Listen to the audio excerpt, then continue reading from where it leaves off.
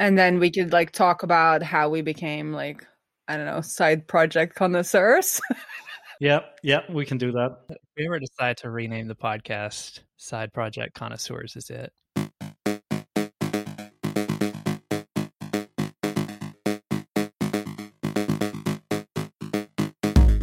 Welcome to Slow and Steady, the podcast where you get to follow along as we build products in public.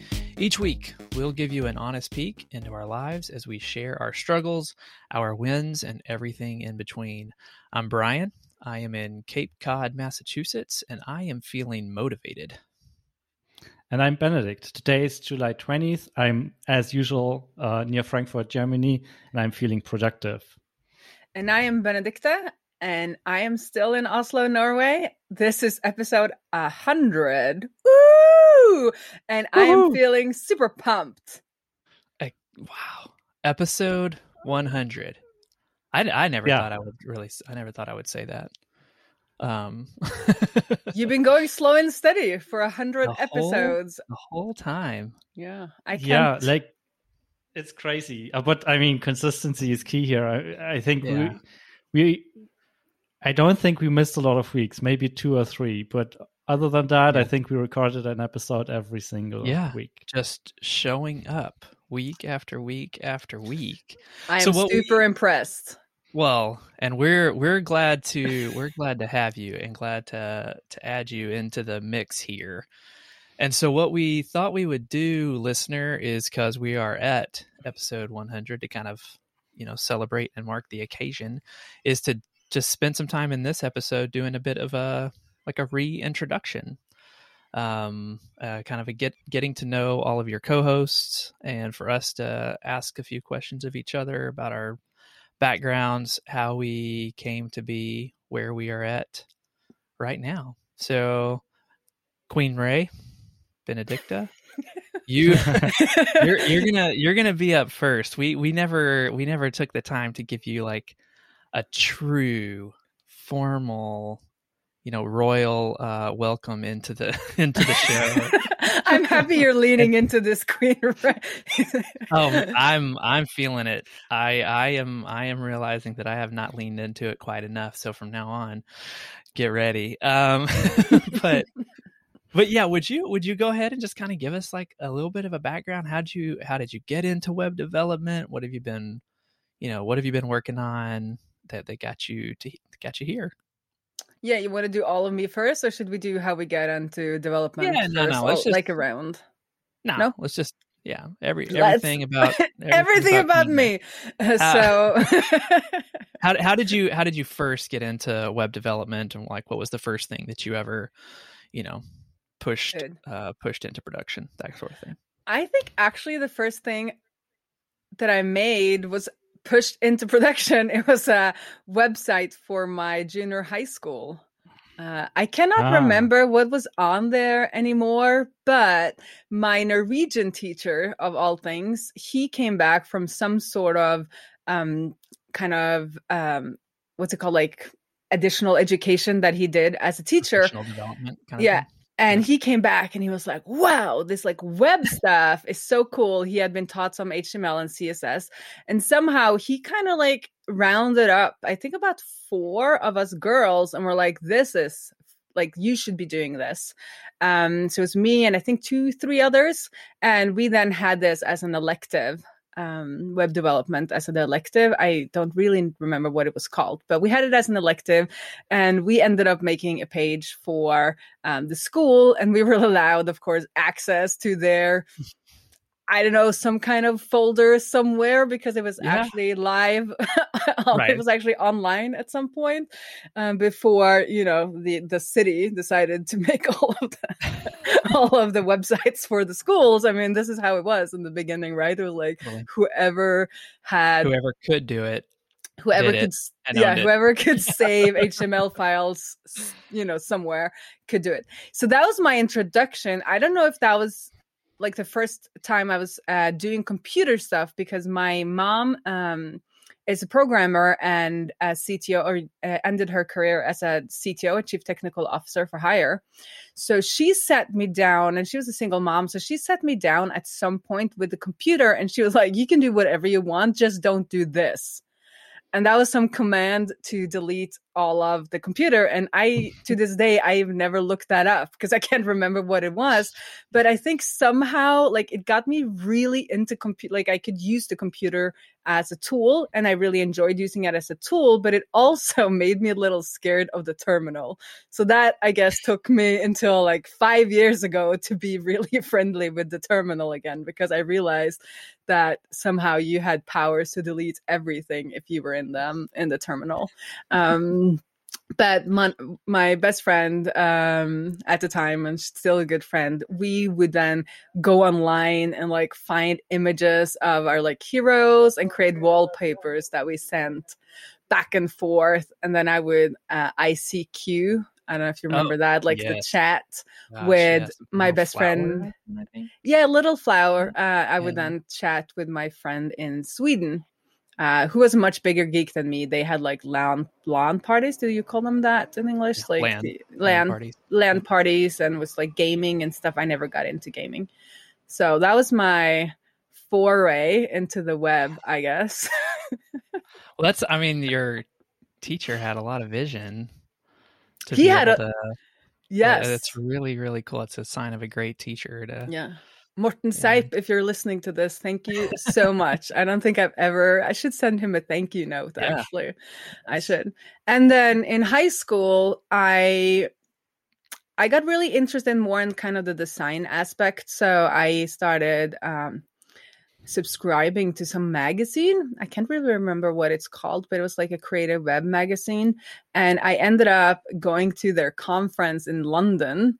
I think I got my dad lives in London, so I kind of made it a trip, and I went to their conference. I think I was the only one. Like, I was probably like 17, 16 at the time. But there was a lot of like the Dreamweaver and Illustrator. Yeah. It was like kind of Adobe land, design land. So I did a lot of work in that, and I ended up getting paid. I created a website for a gallery in Oslo that my mom's friend was the CEO, the manager, I guess, of that gallery for a while. So I made that for her. And then I created my first JavaScript for a school play. We needed an image gallery to promote the school play.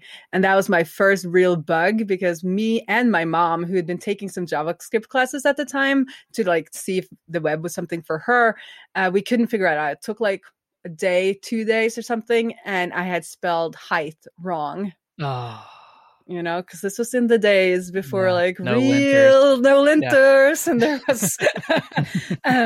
So I am a copy paste queen to the day, because I'm a really bad speller, and I'm always going to remember spelling that wrong and spending so long, because we went over to the Logic again and again, and we could find nothing wrong, and that was that stupid TH or HT problem. We've all been there. Yeah, right. Too many times. And we also we will be there in the future. Like this stuff like this keeps happening so many times. Yeah, it is really like an ongoing issue. Like, there's always some things like that when you do programming, where it's the little things and you're like, well, I've checked everything, but you haven't checked the spelling or something simple or simple-ish like that. And then I think this is the first time I'm really talking through this. So sorry if it's a little rambling. But after that, I ended up realizing I should not do design in kind of after high school. I should do programming. So I applied and got into the Master of Computer Science program at the Technical University in Norway, where actually both my parents went, and I'm born in that city for that reason. And this was 2003, I guess. So there was nothing about the web in the program. In school, yeah. Yeah. So for the next kind of 5 years, it was all Java and .NET and that kind of stuff. And we had, this is, like a serious computer science education. We had, algorithm classes and all of that stuff, image processing techniques. So I didn't really, and I wasn't the kind of person that then like coded a lot outside of school. I did all kinds of other things. So for a while there, it was mostly that kind of school work. I did do some like WordPress work, and both for myself and others, because I still like that kind of aspect of getting things out there online. But nothing serious. What made you, why did you decide not to go the design route? You said you decided that you shouldn't go the design route, you should go the programming route. Why? I realized I would probably not be the best designer. I would be an okay designer.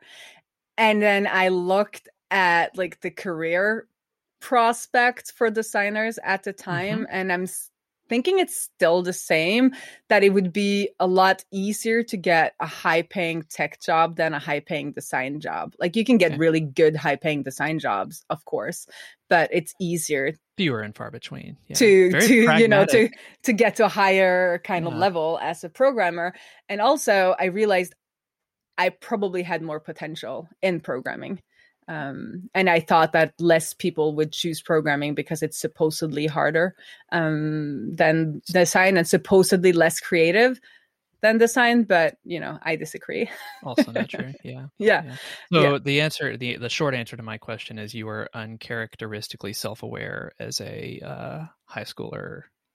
And that's why you were able to make that sort of mature decision.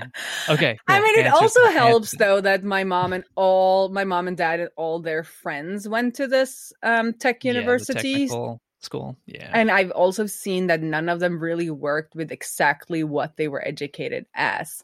So this technical university has all of the mechanical engineer and electrical engineer and robotics and all of those kinds of, it's kind of, I mean, Norwegians will laugh, but it's like the Norwegian MIT. But I mean, we're nowhere near MIT because we're Norway, but like that's the kind of school it is. So I'd seen like they could go many directions with their education. And at the time, I probably thought I would like go and become like a, project leader, and then, company leader or something was like my idea. But I like coding more and more. What was your so then what was your first job like after graduation? Who did you go to work for? Or did you go to work for yourself right away? What was that like? Yeah, so I, together with most of my class, we got jobs a year before we were done, because this is like the height of, it was like 2009, I guess. I graduated 2009.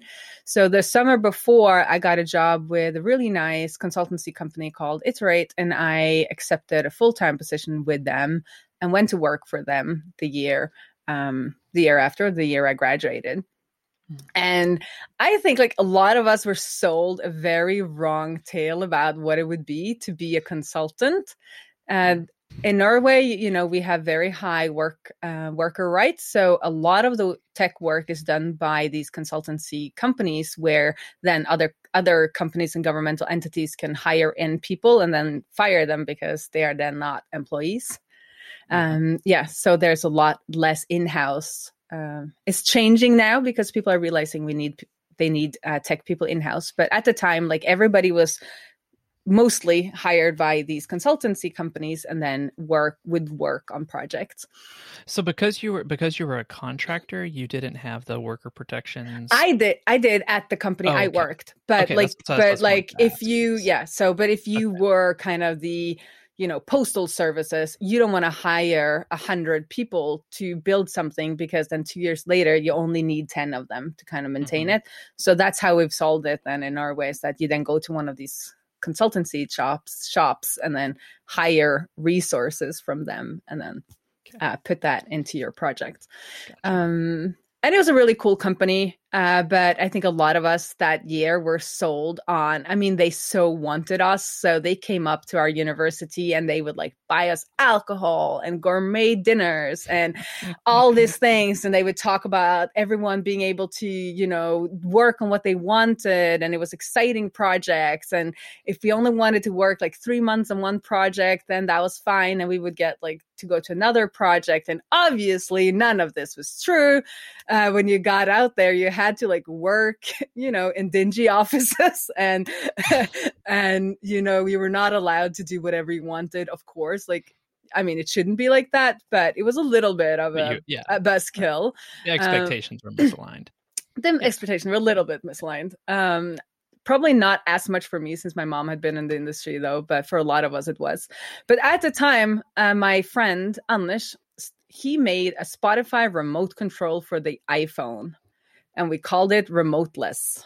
So this was when Spotify just came out and it didn't have remote functionality, and you could only play it on your computer. So or I think they had an app as well. But if you wanted to play it on your computer that was hooked up to like your hi-fi system, then you would need a remote, or Anders at least needed a remote. And he made one. And then he asked me and a couple of others to join him. And I became kind of the marketing community person for Remoteless. And at the point, I think we made like $4,000 a month or something for a while. In like iPhone app sales. So that was kind of my taste of real internet money. And we then started an app company where we made iPhone apps. And for a while I did everything but programming, because along the way here, I got a little disillusioned and I thought it was the programming I didn't like or the coding I didn't like, but it turned out it was the dingy offices that I didn't like. Surprise!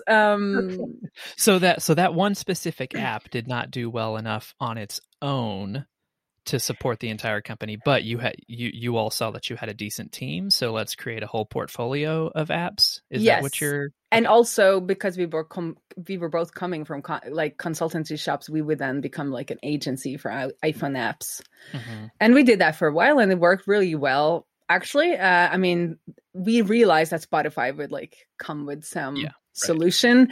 So we, for a while there, we made, because we were just newly graduated, we made enough, I guess like $4,000 or like $5,000 or something. It was enough for us to live off at the time when we were just, newly graduated. And then we did get some clients, but then Anders got a kid and he wanted more stability, and he took a job with an iPhone app agency.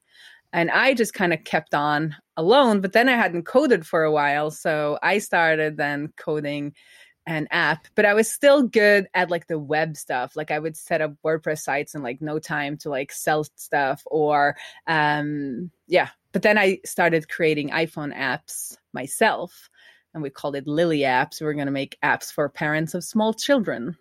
And that did pretty well, but it realized, it didn't make money right away, right? We were making a community app with like, you could make a map of child-friendly locations in Oslo or other places. So then other people could see.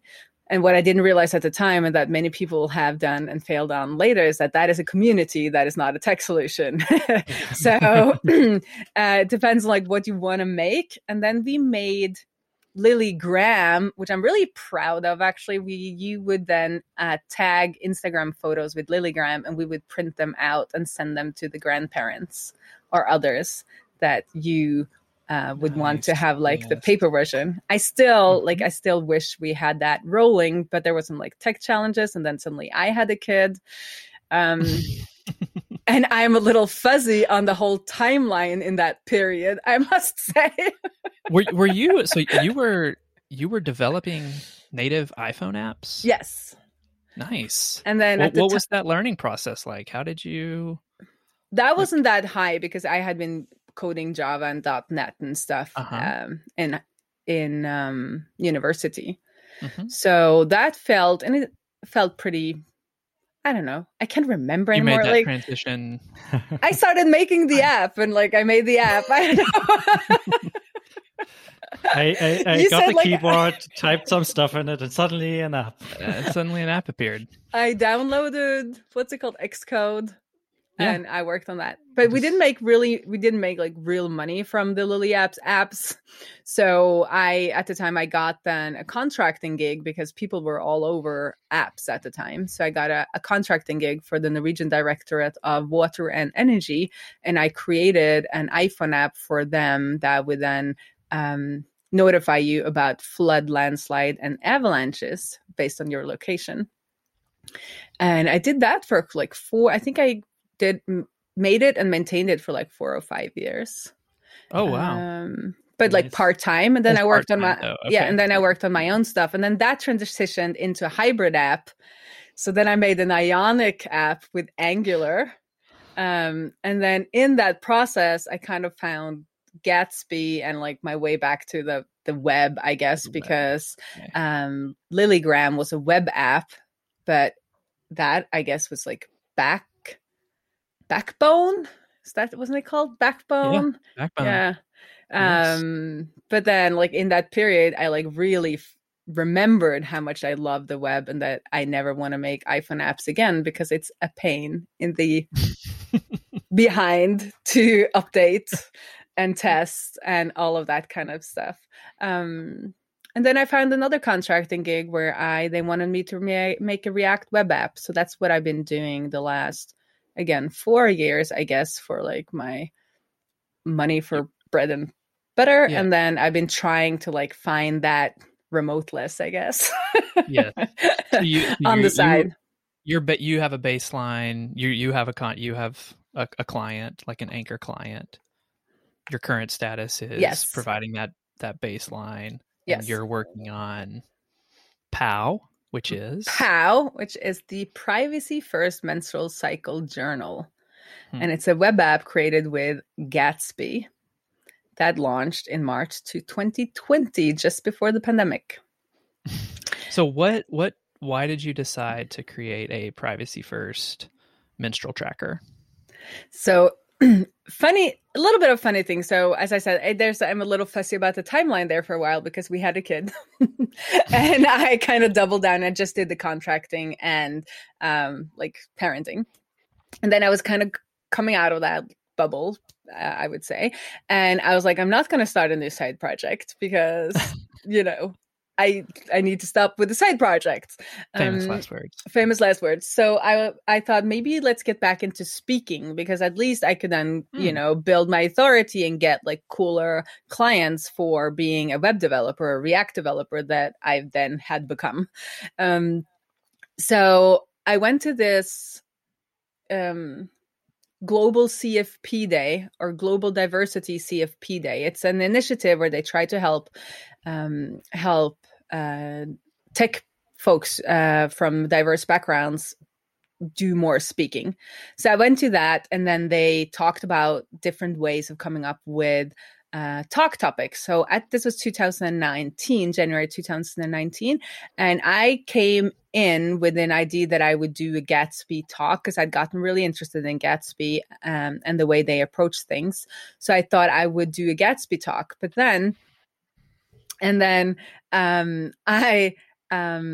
went there, and then they said, well, one way to decide on something to talk about is to figure out something you want to learn and then write a proposal and then learn it. And then because you have to learn it because you're supposed to give the talk. Yes. And then I think about 2 weeks later, the Wall Street Journal came out with their like landslide article about how all the health apps were tracking us and then sending health data and health events to Facebook, basically, and other ad brokers. And that's when I thought, like, this idea I've had probably since uni about like I wanted something simpler to track my cycle with. But then that kind of hit, like, if I made something like that, then I would be privy to my friends' data. I don't want to do that. So I was like, how could I make this privacy first? And then I make it a talk proposal on that and got 4 acceptances, and I had to just learn, web crypto and all of that stuff. But then when I was procrastinating the slides, I created the prototype. So famous last word, new side project. And then we launched in March 2020. But as I said, at the time I wanted to do Gatsby talk. So now I'm kind of like full circle where I made POW with Gatsby, and my future plans is to do POW and then kind of create a Gatsby authority business of some kind with courses and maybe productized services so I can create plugins for other people. Okay. Kind of like the WordPress plugin stuff of, how that worked. Yep. So that's the future plans. And that's where you are today. Yes. And then hopefully in a year, I won't do any more of the hourly contracting. Yes. That's the plan. Nice. Familiar with that. Yeah. familiar with that approach. Yeah. You should Okay, never let me Queen start Ray. talking because I Thank can you. talk and talk and talk. Well, we all can. I think that's a good characteristic to have when Yes. you have a podcast. But yeah, so That's yeah, me. thanks for all of that. Benedict, who are you? And How did you get into How did you- programming? how did you get here? How did I get here? Yeah, like while you were talking, I started reflecting a little bit and like writing down notes, and I don't remember like the exact year when I started getting into programming, but there are a couple of things I remember from my childhood. Basically, one thing, like the way I got into computers was like for a long time, I was super bored by my dad and my grandfather just like talking about computers all the day and all the time, and like it was both their hobby, like they weren't really involved in that stuff like by trade, but it was their shared hobby, and they whenever they would meet, they'd just talk about computers the entire time, and we sit there and be like, what's this? But I guess it got me interested enough over time that I got into computers, and they built me a computer and I started using it. And eventually my school offered like an elective class like that you could do like in the afternoons that would teach you some programming. And that's where basically my first time actually typing commands into a computer and having it do things. And I think my first piece of code I wrote was a calculator that would just add two numbers and then exit.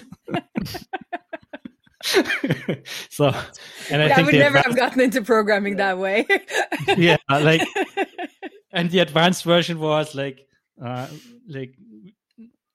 basically in our spare time we started reading up on that stuff and like playing with the documentation and like writing code. And the advanced version of that program was you'd start it, it would ask you what mathematical operation you want to do, ask you for the inputs, do the calculation, then an exit. So you could either add two numbers, divide two numbers, multiply two numbers, or subtract two numbers, and that's it. So that was my first software program, I guess. And a while after that, and that was close to the year 2000. I think it was end of 99, where I don't know why I got into a store and I saw this book about like building websites or doing stuff on the internet. And I mean, people from Germany might remember that the publisher, it was called Data Becker. And it's were like, looking back, they were really shitty books. Like it was like kitchen sink. Like, it was pretty thick. Like there was a lot of stuff in there, but hardly any structure. Basically, someone just dumping everything they ever found about doing stuff on the web in there. It had like Perl, it had HTML, CSS, JavaScript, all dumped in there without a lot of structure, to be honest. But it was enough to get me. I feel like the listeners kind of need to realize that both the period that Benedict was talking about and I was talking about, there was no Google. Right, there was no Google. Right. Yeah, I think because Google came when I was in university, so you had to have the book to have the reference or like the documentation. You needed the book. Yes, I learned most of my programming knowledge from books, and like back then, I'd really enjoy going to the bookstore, going to the tech book section, program book section, just looking at stuff and then picking one thing that looked interesting and like buying it and then learning it or not learning it, depending on how difficult it turned out to be. Like, for example, at some point I bought a C++ book and I barely got past the first couple of pages because I couldn't get anything to work on my Windows machine back then. Like stuff just wouldn't compile for whatever reason. And as you just said, like there wasn't Google or anything, so copy pasting the error messages somewhere wasn't an option. I think I really didn't hard even to have debug at the time. I didn't even have like a dedicated like internet connection. I mean, back then it was paid by the minute, and you had to dial up, and nobody could use the phone and stuff like that. So that wasn't an option back then. Right. So, anyways, like I got this book, and I feel like this really got me started because after that, I never stopped not building stuff for the web or building websites and stuff like that. as I said, the book mentioned a lot of Perl, and I had a friend back then who was like, "Oh, don't bother with Perl. It's just too complicated to read and to write and too weird. Just learn this new thing over here. It's called PHP and super great." So I got myself a PHP book and started learning PHP, and I think that was the first time I was actually building proper stuff, I guess. Yeah. Mm-hmm. And yeah, that got me started into building stuff for the web. At the time, I was super into Ultima Online, the role playing game, basically where you had a server and would play with a couple of other people. But the downside of that was if you wanted to play on the official servers, you needed a subscription. And of course, I was in school. I didn't earn any money, so I couldn't afford that. But back then, they still had a loophole in their terms of services that didn't prevent you from reverse engineering the protocol and like hosting your own server. And of course, I didn't reverse engineer anything or stuff like that. But like other people had done that, and there was like open source software that you can run to basically host your own worlds there. So I don't remember how I met all those people, but eventually we were a group of like people from all over Germany that were running the service together. Like we rented a server somewhere and installed the stuff in there, and there were scripting languages that you could use to like change game behavior and stuff like that. So I feel like I've been doing remote work with a remote team since 2001 or something like that. Slack funny. Was called RIC back then. What happened to RIC? I mean, these old chatting protocols were really good. Like, why did they just like? Yeah, that's a story for another time, or discussion for another time. I guess most of that stuff is still around. We just stopped using it for some reason. I wonder, if I could remember like all the server names and channel names, maybe I'd find some old friends in there. Who knows? But anyways, I feel like that's the part where I got like more seriously into programming and building stuff on the web.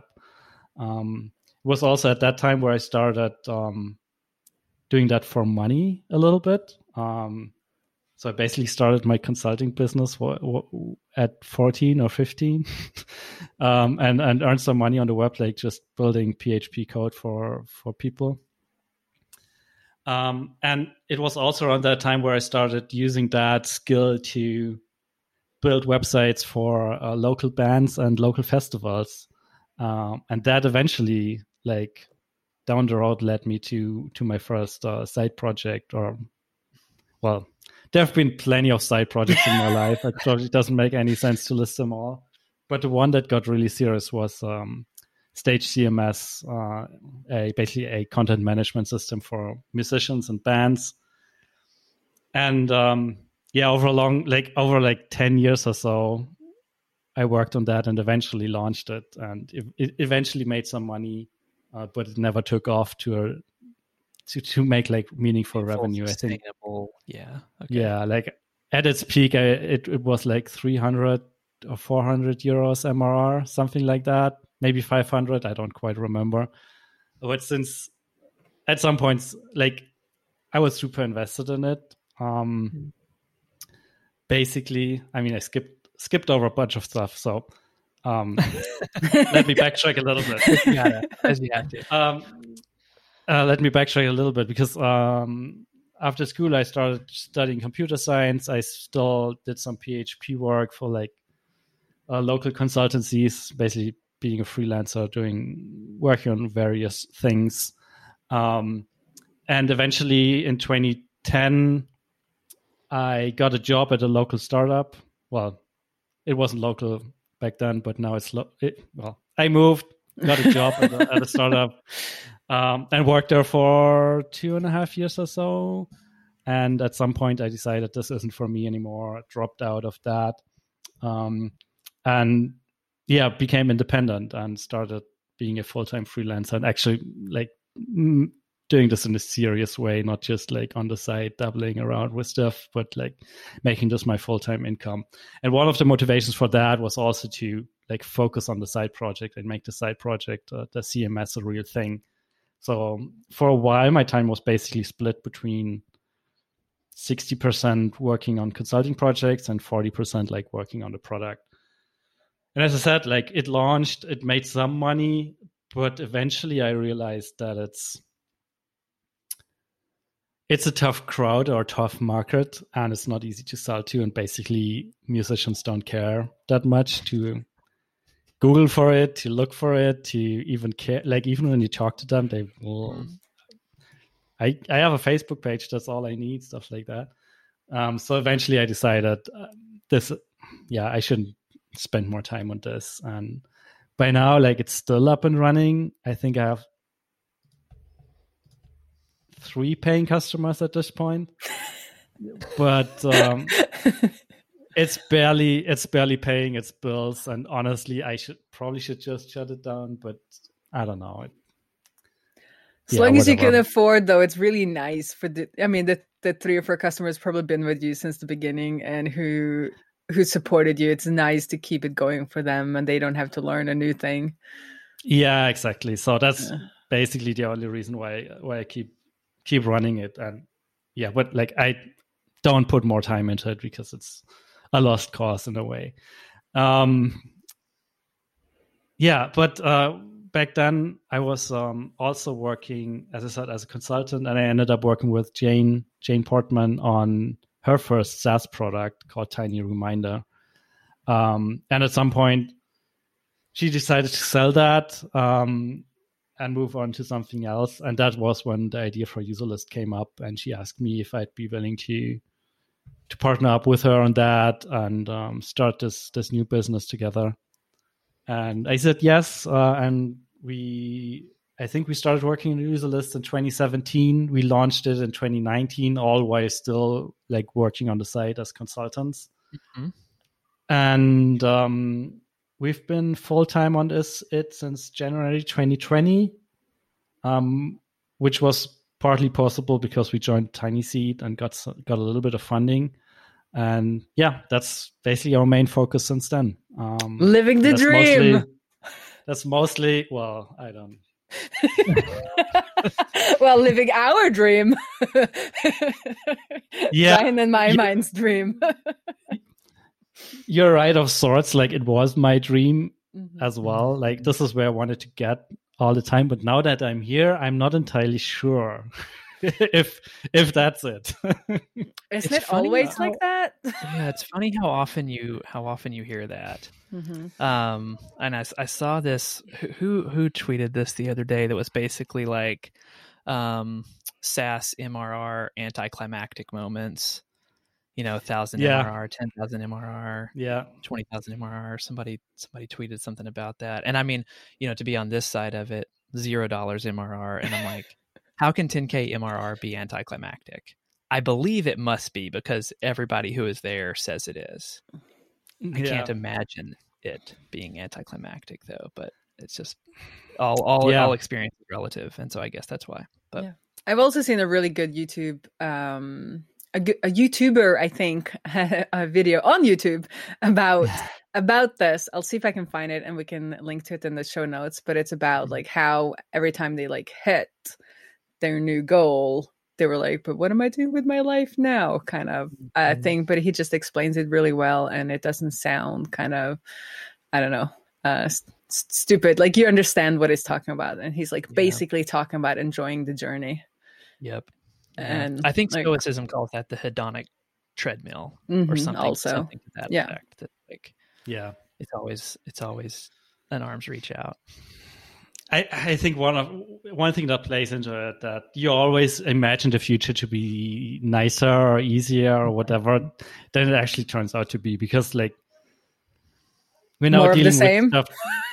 Well, more of the same, and we're also dealing with stuff that I never really considered. Like when I was just like looking at this from the outside. I mean, one of the things is the opposite thing, that MRR doesn't necessarily mean profits and stuff like that. So it's still a grind, and at some point it's like growth matters and growth rate matters, because otherwise it feels like pushing a rock up the hill and stuff like that. So but I don't want to complain. Like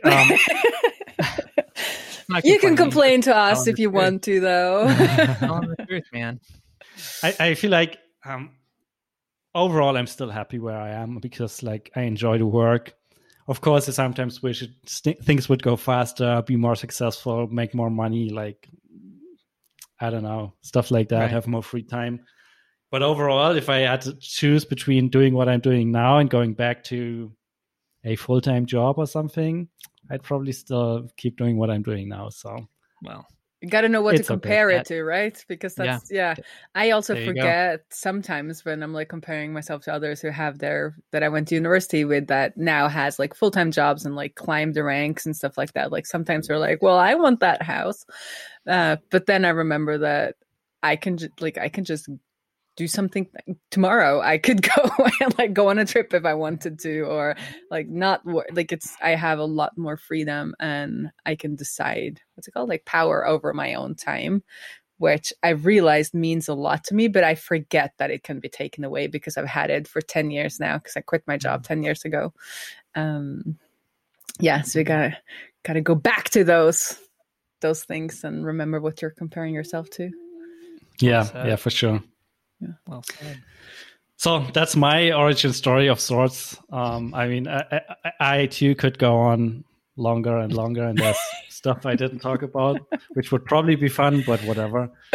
What about you, Brian? Tell us about your story, because I feel like you wrote down some notes, and I'm sure I haven't heard about all of those yet. So. Okay. Well, I'll try to cover them, and I've written about some of these things online, and so I'll link to these things in the show notes if I have to kind of skim over a few things a little bit quickly. But so like y'all, my intro to the web was like 94, 95. I was like freshman something in high school, freshman, sophomore, and so my dad had been running a mail order Apple repair business for a number of years. Like, he'd put a small little ad in a magazine, and people would send a power supply to our house, in the mail. He would fix it and send it back, basically, or motherboards. Apple the computer. Apple, yes, Apple, like 2E power supplies and motherboards, and eventually, taught my brother and I.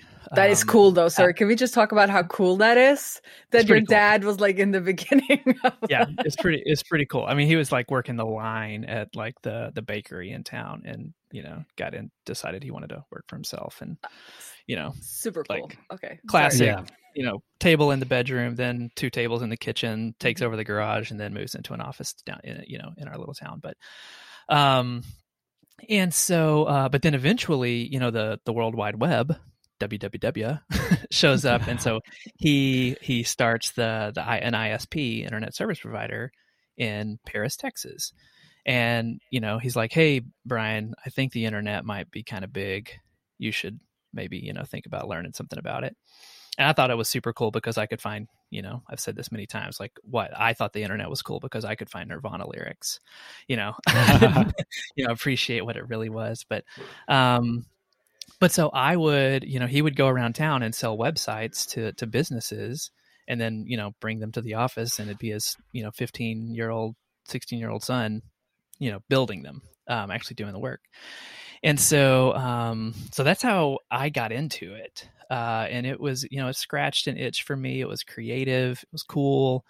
And so that was my intro, but it's not what I went to school for. I was really into art, in high school.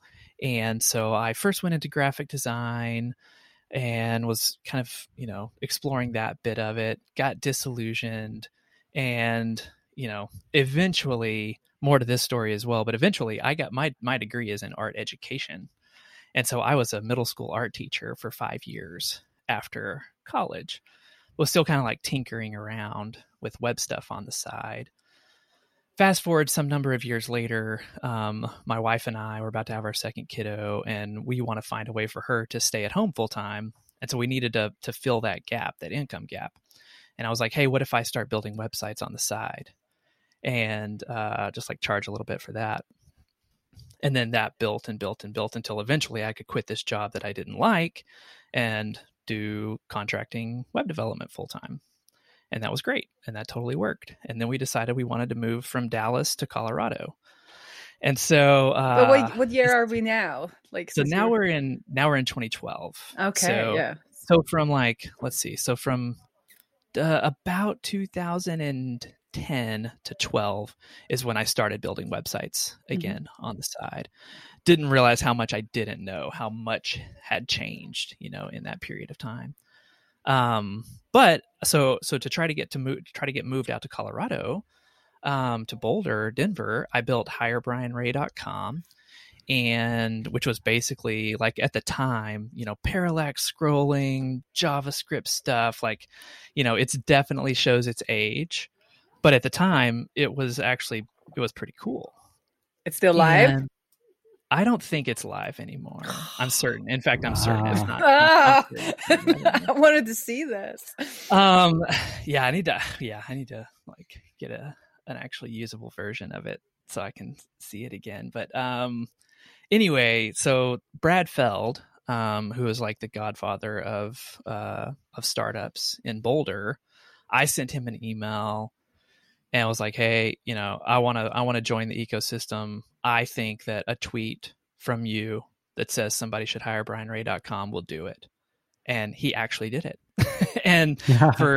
So for 2 weeks I was, internet famous in the small little bubble of folks that I needed to be known for. And I was getting email outright offers from San Francisco, Toronto, New York, but most importantly from Boulder.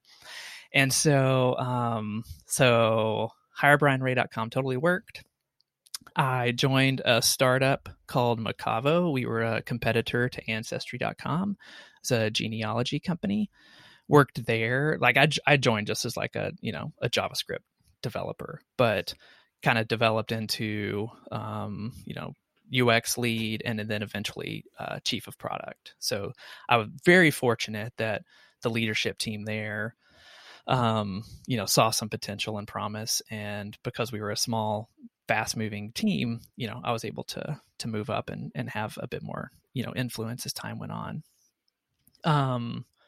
We had an incredible outcome. We sold that company to a company called Find My Past, which is a big competitor to Ancestry based in Europe, based in London.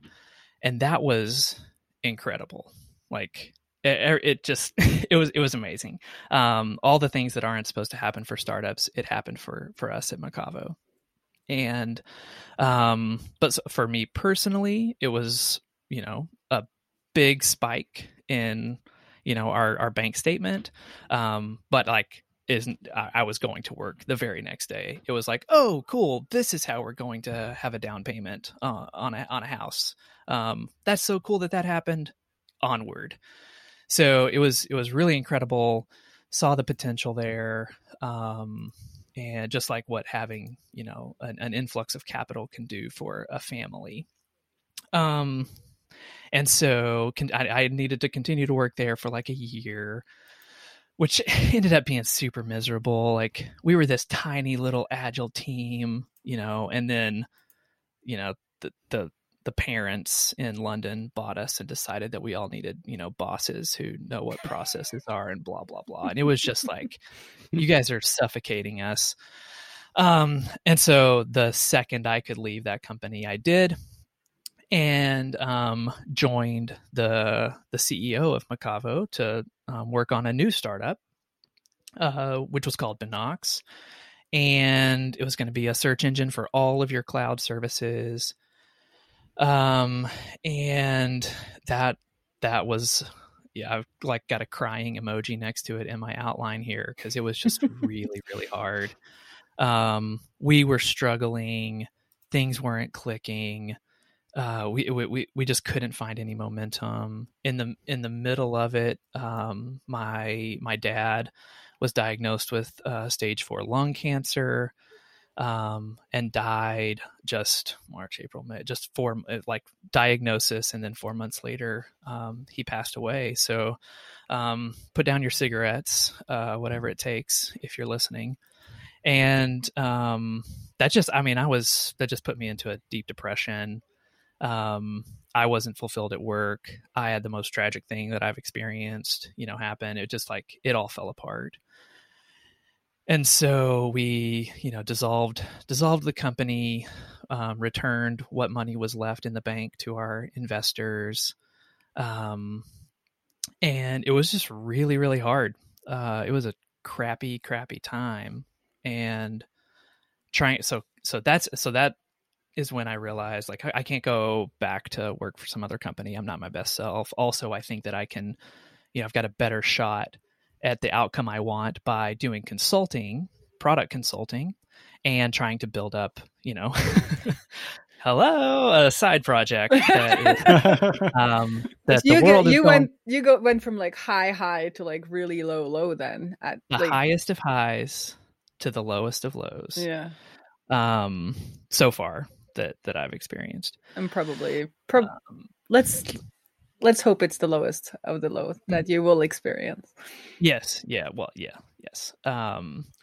And so, that was my plan, is I'll do consulting, I'll get a nice base of income, and then I'll build this SaaS on the side that 6 months from now will, be pulling in 5K MRR.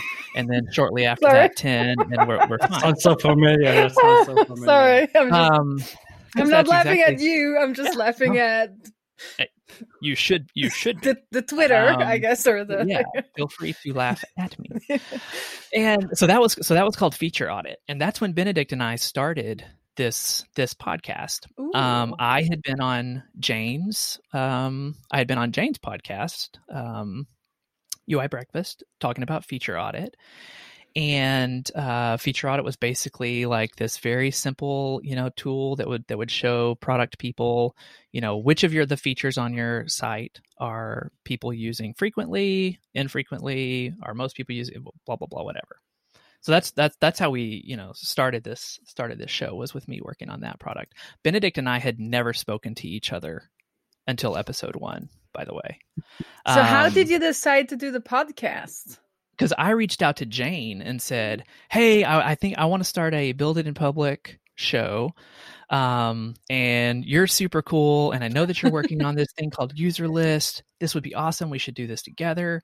And she was like, that's great. Except, I'm kind of full, but, my co-founder Benedict used to podcast, and we've kind of been talking about him doing a show. Y'all should do it. Y'all should do it together. And I was like, well, we've never met, but Benedict, what do you think? So yeah. And so episode 1 is the first time we had ever even spoken to each other, which I think is a fun backstory there. That's anyway. Cool. Yeah. So it eventually at some point, Feature Audit was just not getting any sort of traction. I shut it down. And started working on Headlamp, because I was seeing this trend in remote work.